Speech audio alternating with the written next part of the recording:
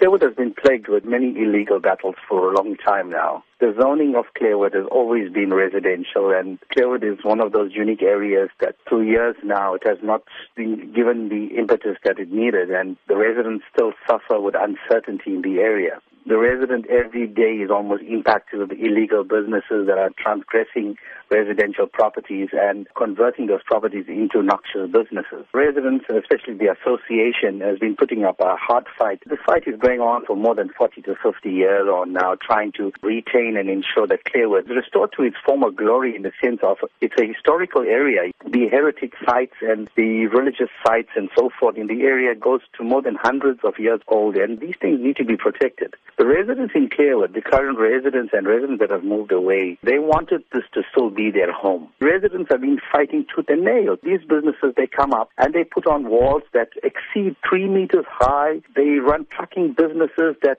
really impact on the area. In the last 6 years on now, we've lost more than 14 lives of residents in the area under the wheels of these trucks. Apart from that, hundreds of accidents, and I'm sure SAPS and Metro Police stats would reveal that. It is factual.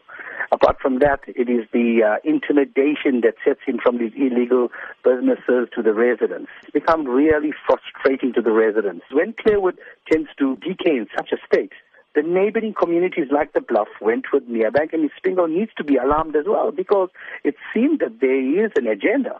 And the agenda is clear, because it's clear that eThekwini has an hidden agenda. The agenda is basically to industrialize the area, and this is what we've been fighting for the last 40 years on now. And we're saying, take your people of the South Durban, take them seriously. As you've said, these have been long-standing issues. But where does the solution lie? I think the solution lies with land use management and town planning. The community of Clairwood has been here for more than 150, 60, 70 years on. And we're saying, while we are still living, we need the services, we need the sort of attention that we deserve. We have now decided to take this matter to the courts, because we believe it is a right of the residents to retain this area. It is probably the last historical area of our forefathers, and we need to protect this heritage.